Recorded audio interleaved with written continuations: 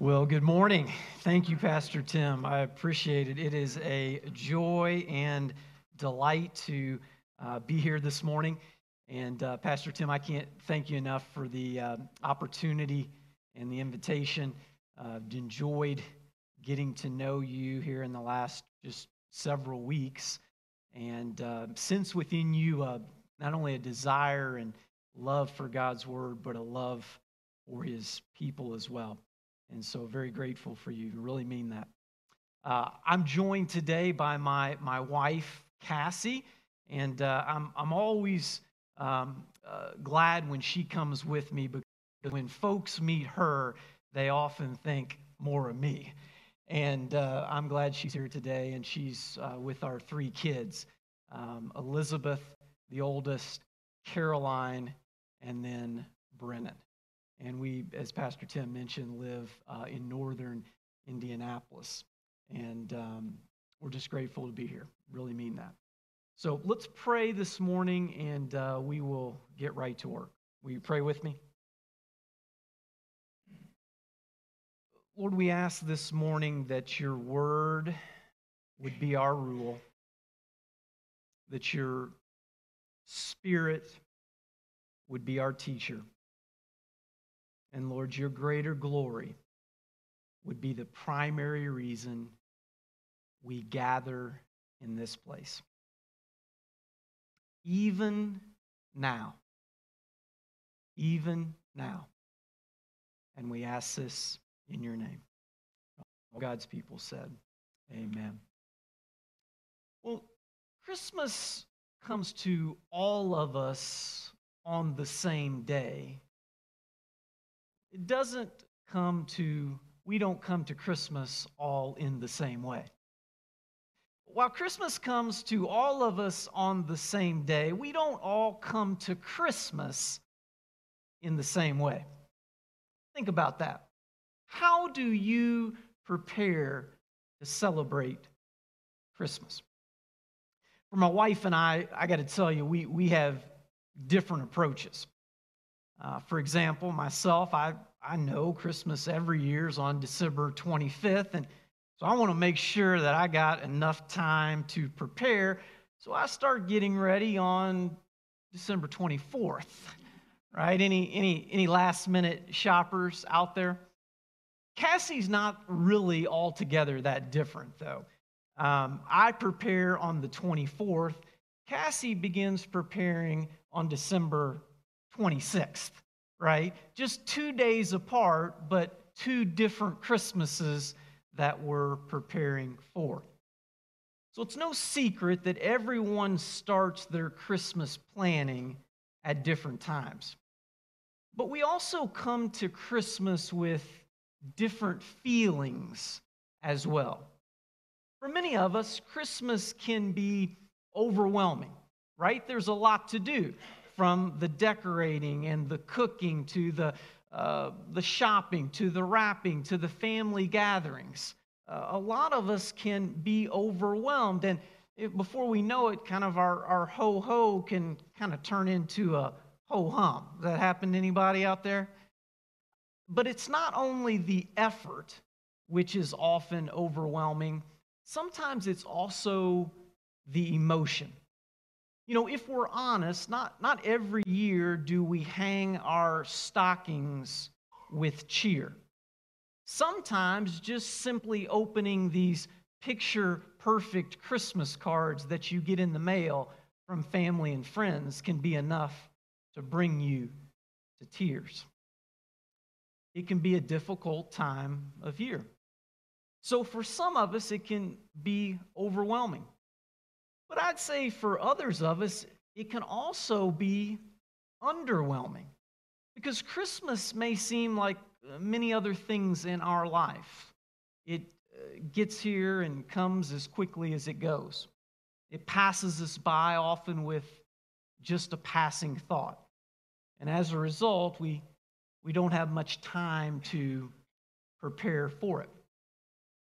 For this reason, I think it's natural that we want to try to preserve the excitement and the sense of wonder with Christmas. I think that is natural to do. But doing so, sometimes Christmas gets out of focus. Christmas becomes primarily about traditions or being with family or being filled with Christmas spirit or good cheer. And while all of those things in and of themselves aren't bad, they seem to be lacking something. So you may be asking, okay, well, how then should I prepare for Christmas? That's a good question. And it's one that I've asked myself. To answer it, I think we have to start with the fact that Christmas is a celebration. We're celebrating something. And while we often don't think about it like this, celebrations in general are a way to bring us into relationship with others. Celebrations, rather, in general, are a way to bring us into relationship with others. Now, like it or not, you may be forced to go to the Christmas party at work. You may be obligated to show up at your aunt's or your uncle's house once a year. But in this way, celebrations are an opportunity. Depending on how we approach a celebration, especially Christmas, it can reveal to us the deeper realities of life. Christmas and the celebration can reveal to us the deeper realities of life. You may be thinking, well, that's a pretty bold claim. Patrick, you don't know my aunts and uncles, right? But what I'm talking about is something much deeper. It's been said that celebrations are like the tips of icebergs. They make us aware of a great deal that's under the surface of life. And so as we prepare to celebrate Christmas, I'd like to ask you this morning, what's under the surface of your Christmas celebration? What's under the surface of your celebration? You know, it's been said that there are three different meanings for Christmas. There's the cultural, there's the commercial, and then there's the Christ. And if we're going to have a Christmas celebration which reveals to us the deeper realities of life, and might I also add death, then we need a celebration that is built on more than the sentimental. We need a celebration that's centered on the Christ. So how do we turn Christmas from a celebration on the calendar to a celebration and the worship of Christ in our hearts? You have your Bibles this morning. Turn with me to the book of Hebrews. Hebrews chapter 2. We're going to look at two verses, 14 and 15 this morning. You're using the Pew Bible in front of you. It's on page 1002. Hebrews chapter 2, verses 14 to 15. And let's look together at why Jesus took on life in a cradle and what impact it has for you and me. Hear these words from God's Word. I'll be reading out of the NIV. Since the children have flesh and blood, he too shared in their humanity, so that by his death he might destroy him who holds the power of death, that is, the devil. Verse 15, and free those who all their lives were held in slavery by their fear of death. Once again, verse 14. Since the children have flesh and blood, he too shared in their humanity, so that by his death he might destroy him who holds the power of death, that is the devil, and free those who all their lives were held in slavery by their fear of death. This is the word of the Lord. Now I realize that this is not a passage we typically associate with Christmas. I realize that. But I'm convinced that the writer of Hebrews does. You say, well, why do you say that? One of the things that our family enjoys, I'm sure you do as well, at Christmas are the lights, are all the Christmas lights. Now, lights, the function is to reveal to us something that we couldn't see. But lights at Christmas do something even more. They help illuminate, they help bring about to us the beauty of whatever it is they adorn. That's why we decorate our homes with them. We string them on our trees. And in this way, lights reveal to us the beauty of what we couldn't see before. And that's what Christmas is all about. Christmas is about seeing something we couldn't see before. That's how the writer of Hebrews begins his sermon in chapter 1, verses 1 and 2. In the past, God spoke to our forefathers through the prophets at many times and in various ways. But in these last days, he has spoken to us in his Son. That's how he begins. He's saying that God is revealing or has revealed to us something he hasn't revealed to us before. That through the birth of Jesus, God has brought forth his greatest and final revelation, his Son, who in verse 3 of chapter 1, he says is the radiance of God's glory. He is the light of the world. So Christmas is about seeing something we haven't seen before. But Christmas is also about hearing. It's also about hearing. Listen to what that writer says again as he begins his sermon, Hebrews chapter 1. In the past, God spoke to our forefathers at many times and in various ways. But in these last days, he has spoken to us in his Son. So Christmas is about hearing something as well. That's why we sing, angels we have heard on high, sweetly singing o'er the plains, and the mountains in reply, echoing their joyous strains. If you'll notice, not only are the angels singing, but the mountains are singing as well. This means that creation is telling us about the glory of God. It always has been, but we haven't been listening. That's the point of Psalm 19. You know this psalm.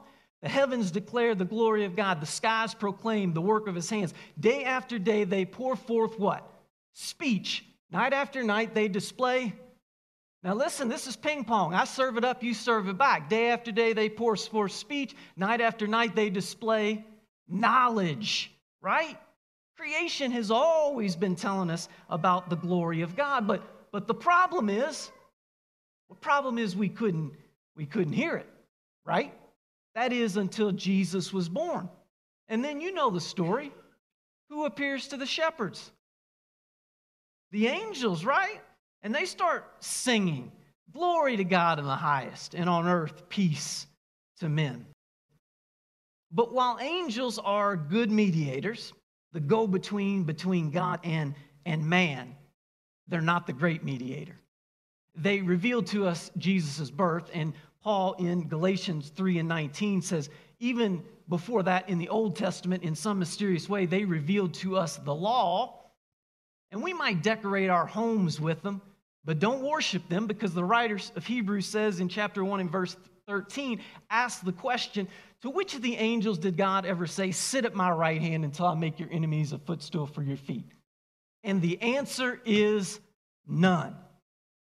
Because even though we were made a little lower than the angels, Hebrews chapter 2 and 7, none of the angels, none of the heavenly beings were made like us. That is why Jesus is the great mediator. Hebrews 2 and 17, he was made like us in every way in order that he might become a merciful and faithful high priest in service to God. So Christmas is not only about seeing, Christmas is about hearing. It's about hearing the message of Jesus. But there's a problem. There's a problem. The message of Christmas, the message of the gospel has become too familiar. Too familiar. When I was younger, I was probably 5, 6 years old. I was riding home to church with my family one December, and they said, Patrick, how was Sunday school this morning? And I said, it would have been better, but they keep telling that same story every year. That's true for many of us, right? That's our danger. The message of Christmas has become too familiar. And so the writer of Hebrews says in chapter 2, verse 1, that we must pay more careful attention, therefore, to what we have heard. So what? So that we do not drift away. God has spoken to us in His Son, and we would do well to pay more careful attention so that we don't drift away into Christmas sentimentality, but we are led into heartfelt worship. So, I believe these verses are about Christmas. But we need to be a little like what was said of C.S. Lewis in the Chronicles of Narnia.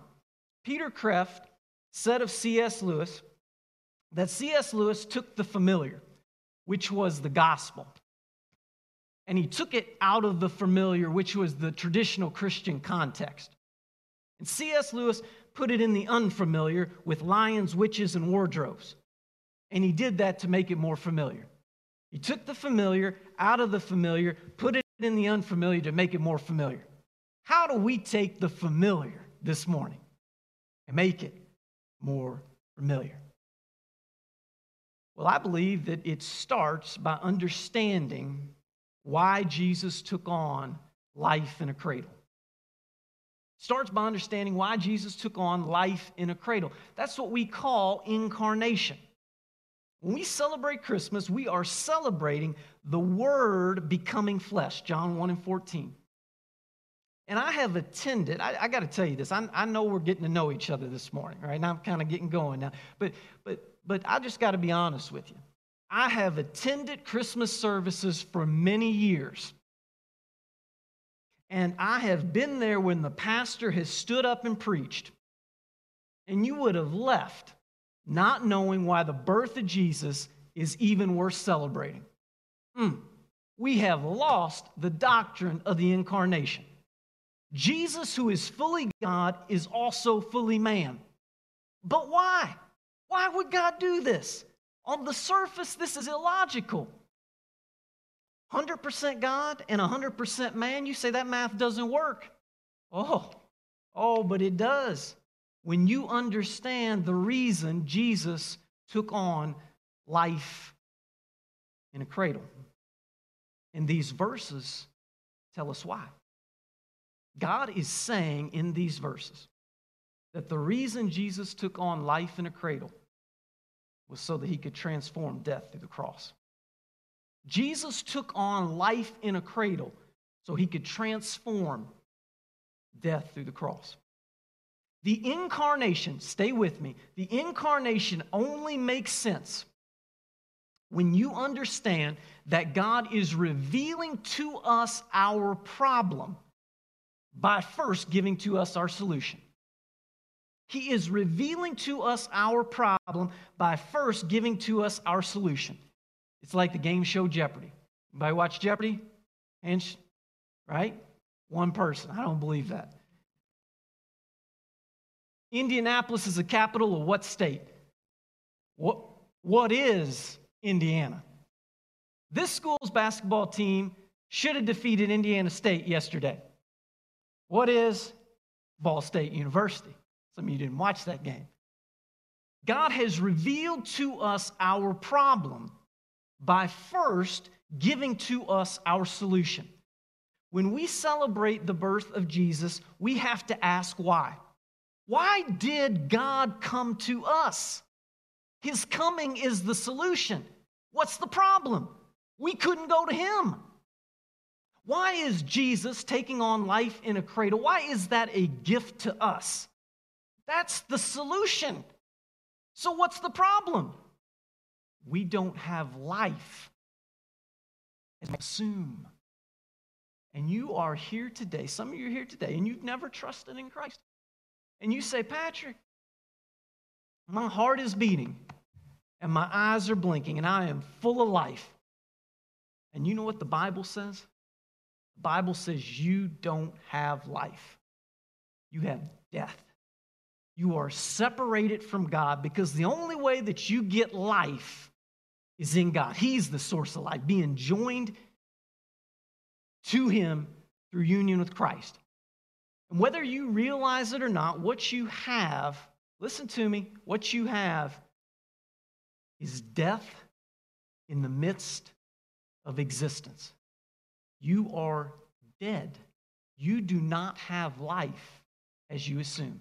And as you hear this gospel message this morning, my invitation for you is to believe, to trust in Christ.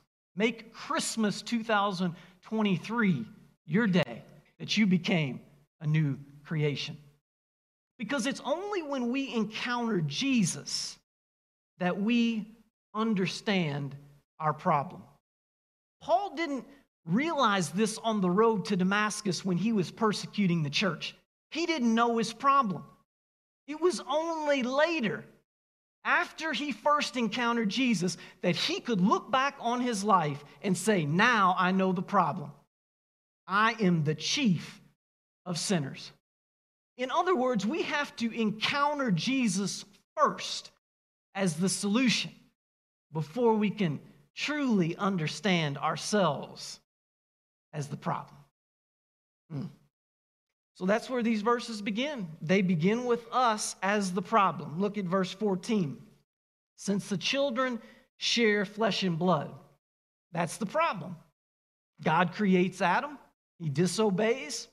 Death enters in. Now listen to me. Man was corrupted. That's the problem. What's the solution? Next part. He too shared in their humanity. Translation, Jesus took on life. Doing so, he lived in perfect obedience to the Father. Not just that we would receive a pardon for sins, but that we would stand in relationship to God in Christ through faith as though we too perfectly obeyed everything the Father had required. That's called justification. Next part, by his death. That's crucifixion. Our corrupted humanity had to be put to death. My sin, not in part, but in the whole, nailed to the cross that I bear it no more. For what purpose? Next part. He might destroy him who holds the power of death, that is the devil. A new redeemed humanity was raised to life, rendering death powerless. That's resurrection. What does it accomplish? Next verse. And free us or deliver us so that through faith we might share in that new redeemed humanity Jesus brought up from the grave. That's salvation. And what's the result? Next part. That we would no longer be held in slavery by our fear of death. That's called sonship or adoption. Paul says in Romans 8 and 15 that we didn't receive a spirit that makes us a slave again to fear, but we received the spirit of adoption. So in these verses, we have creation, we have incarnation, we have crucifixion, we have resurrection, we have salvation, and we have adoption. Somebody says, what's Christmas? That's what Christmas is about. Jesus took on life in a cradle so he could transform death through the cross. That's what God is saying in these verses. But if Jesus took on life in a cradle so he could transform death through the cross, then how does he do this? How does he transform death? And what does that mean for you and me? So you have your outlines. Let me give you 3 truths which changes how we prepare for Christmas. 3 truths on how Jesus transforms death that changes how we prepare for Christmas. Here's the first. Jesus assumed what needed to be healed, our humanity. He assumed, took it on, what needed to be healed, our humanity. That's the first part of verse 14. And one of the issues in the early church was whether Jesus was both fully God and fully human.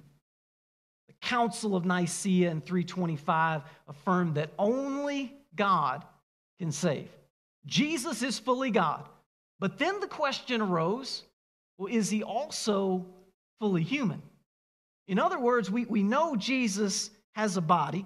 We know he eats. We know he sleeps. But is every part of him fully human?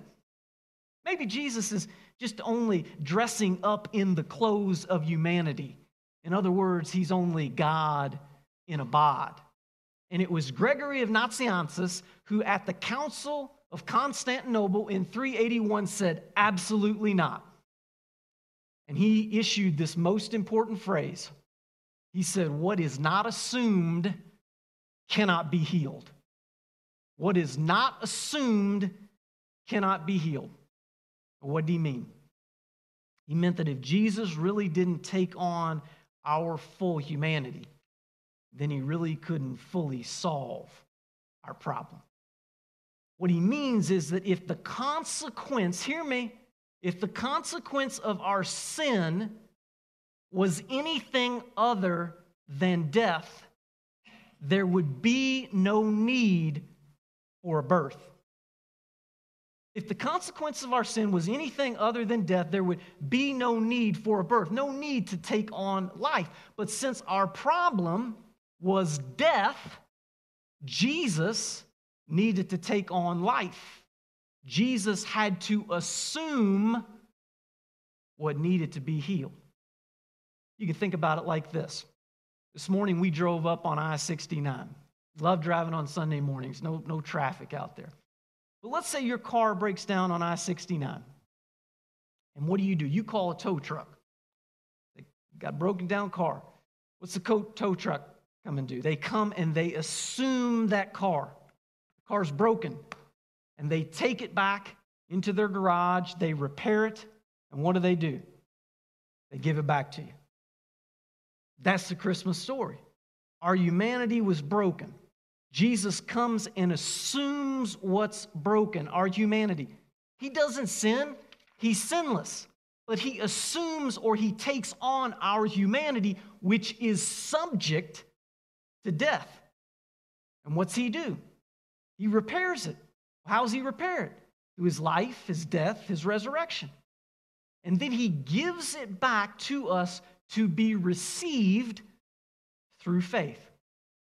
And we together with Christ share in this new redeemed humanity. That's why we are a new creation. And that's why we celebrate Christmas. But he can't heal what he does not assume. He can't heal what he does not assume. And the implication is important for not only how we think about Christmas theologically, but what it means to us as we celebrate Christmas personally.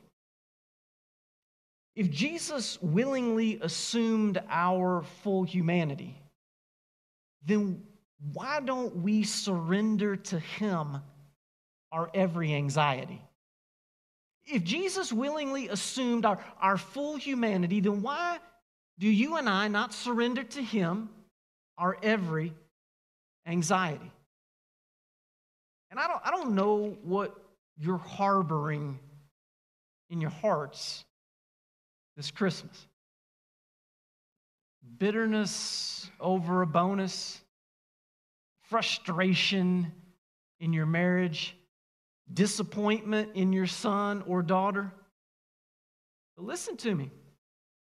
Jesus can't heal what he does not assume.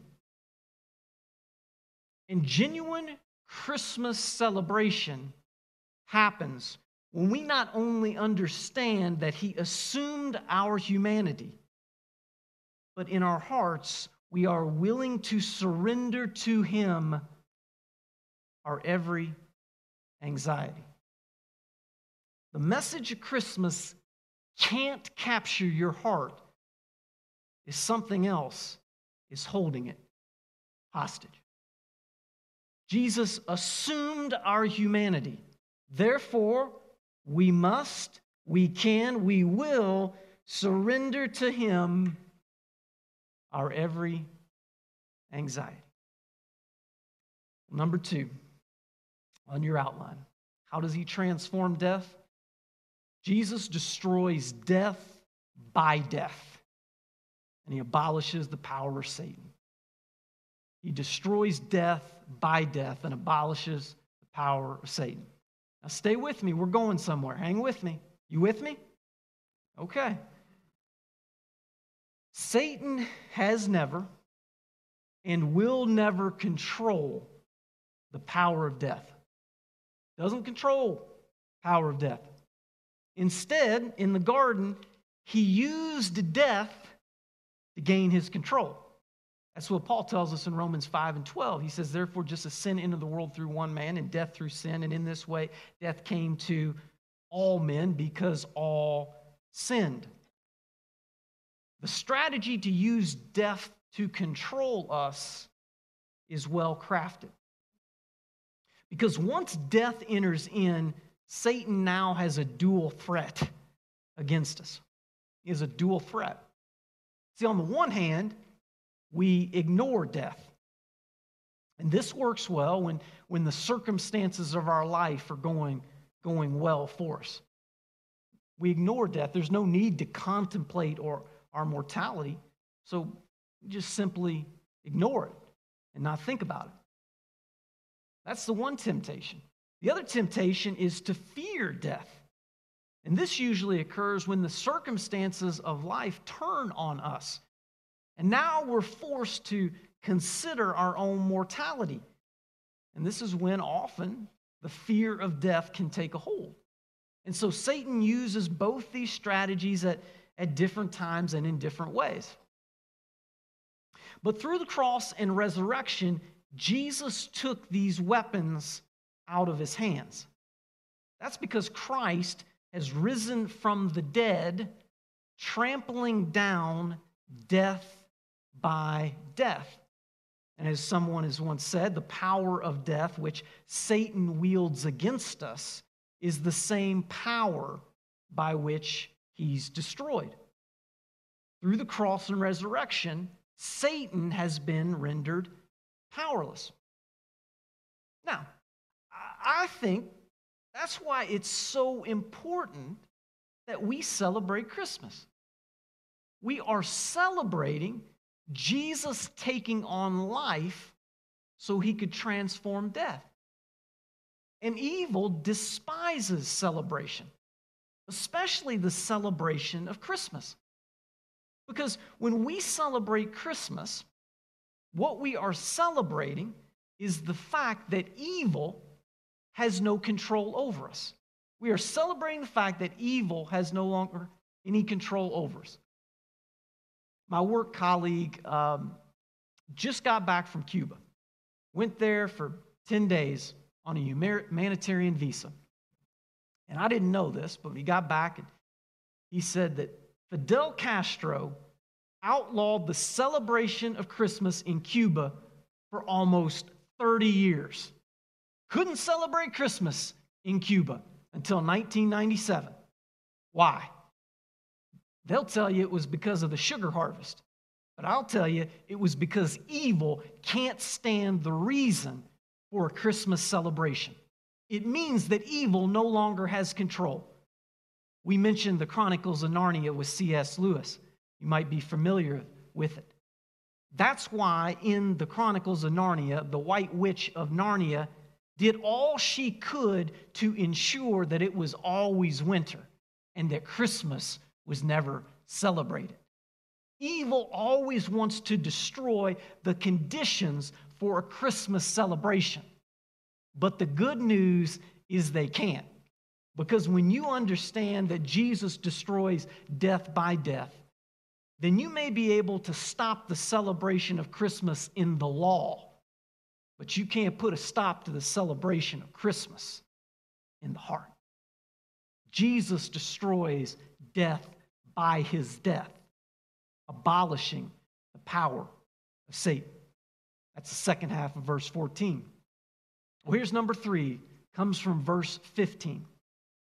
I gotta ask you to put your thinking caps on for this, because this is pretty incredible, how Jesus transforms death. Number 3, Jesus changed the use of death. He changed the use of death. It's no longer an instrument of fear to enslave us, but the means to life to free us. No longer an instrument of fear to enslave us, but the means of life to free us. And my thinking has been impacted by an early church theologian, John Bear, patristic scholar. Helped me think through this. Profound for me, this particular verse. You know, at Christmas, we can celebrate Christ's life because he's conquered death. But the reality is that unless Christ first returns, all of us are going to die. You agree with that? 100% chance, unless Christ returns. But the good news of the gospel is that death is conquered, but not in the sense that is immediately eradicated. Death is conquered, but not in the sense that it is immediately eradicated. Jesus conquers death by turning it inside out. What do I mean? Well, death is the great leveler for all of us. Right? Think about this. We come into the world by no choice or decision of our own. Right? We just are born. We just show up. And then from the moment we are born, we are in some way passive victims, awaiting our own death. And so mortality is the one thing that we all share in common. And so what do? Well, we try to hold on to our life, right? We go to the gym, we work out, we run the miles, right? We build up the 401k, right? We nip and tuck, and we try to keep everything in place and looking good. We do whatever we can to secure and hold on to our life. And that's what puts us in lifelong slavery. Because the gospel turns this upside down. It says the early church father Maximum said, Jesus changed the use of our death. And here's what he means. He means that when we trust in Christ, what we are doing is we are willingly dying to ourselves. In other words, we are voluntarily accepting our own mortality. Voluntarily accepting our own mortality. And then we are using this mortality and we are trading it in for life. And that's what Jesus says in Matthew, right? For whoever wants to save their life will lose it. And whoever loses their life will find it. And when we do this, we are no longer passive victims held in slavery by fear. But what we are doing is that we are actively using our mortality to enter into life. And this is how Jesus frees us from our fear of death. Through the gospel, death is not immediately eradicated, but Jesus changes the use of our death. We are willingly laying down our lives so that death is no longer a means to an end. Death becomes the means to life. And when this happens in us through the work of the Spirit, we have nothing to fear. Why? Because we are willingly entering into a life which cannot be touched by death. We are willingly entering into a life which cannot be touched by death. And so we don't live in fear, we live in freedom.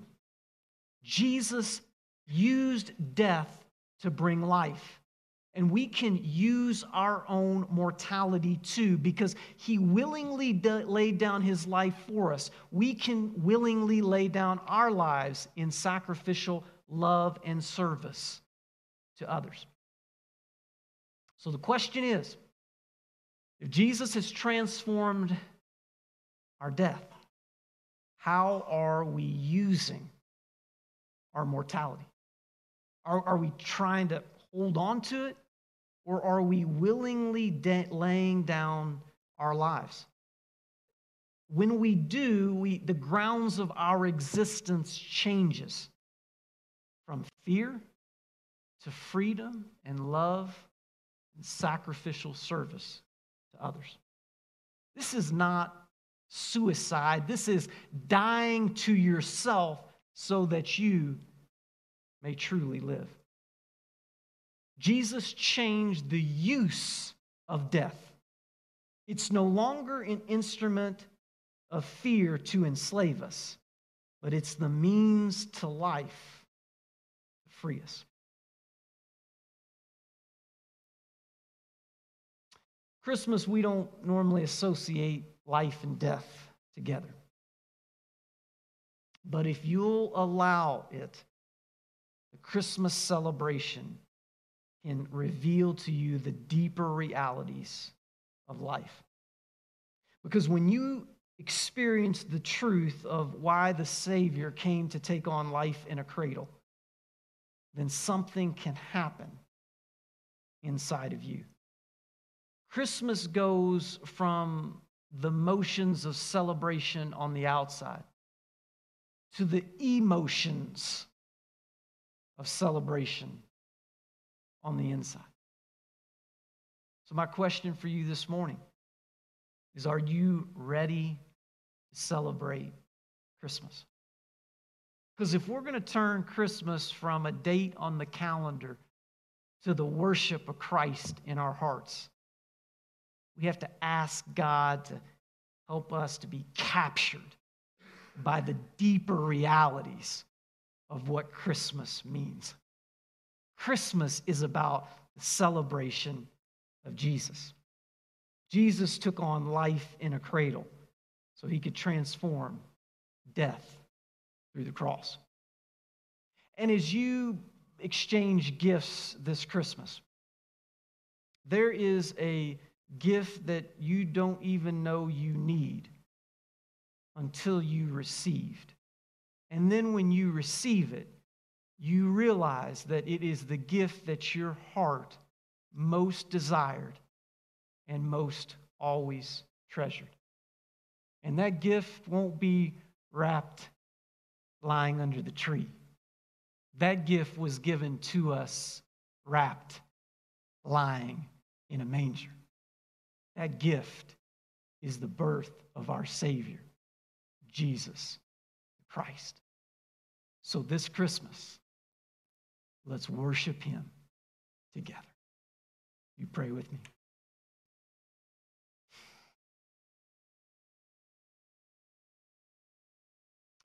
Father, we ask this morning that you would take the deeper realities of you coming to earth and taking on flesh to change our hearts and our minds to see the beauty of who you are. This Christmas, we ask for one thing. Give us Christ. You took on life in a cradle so you could transform death through the cross.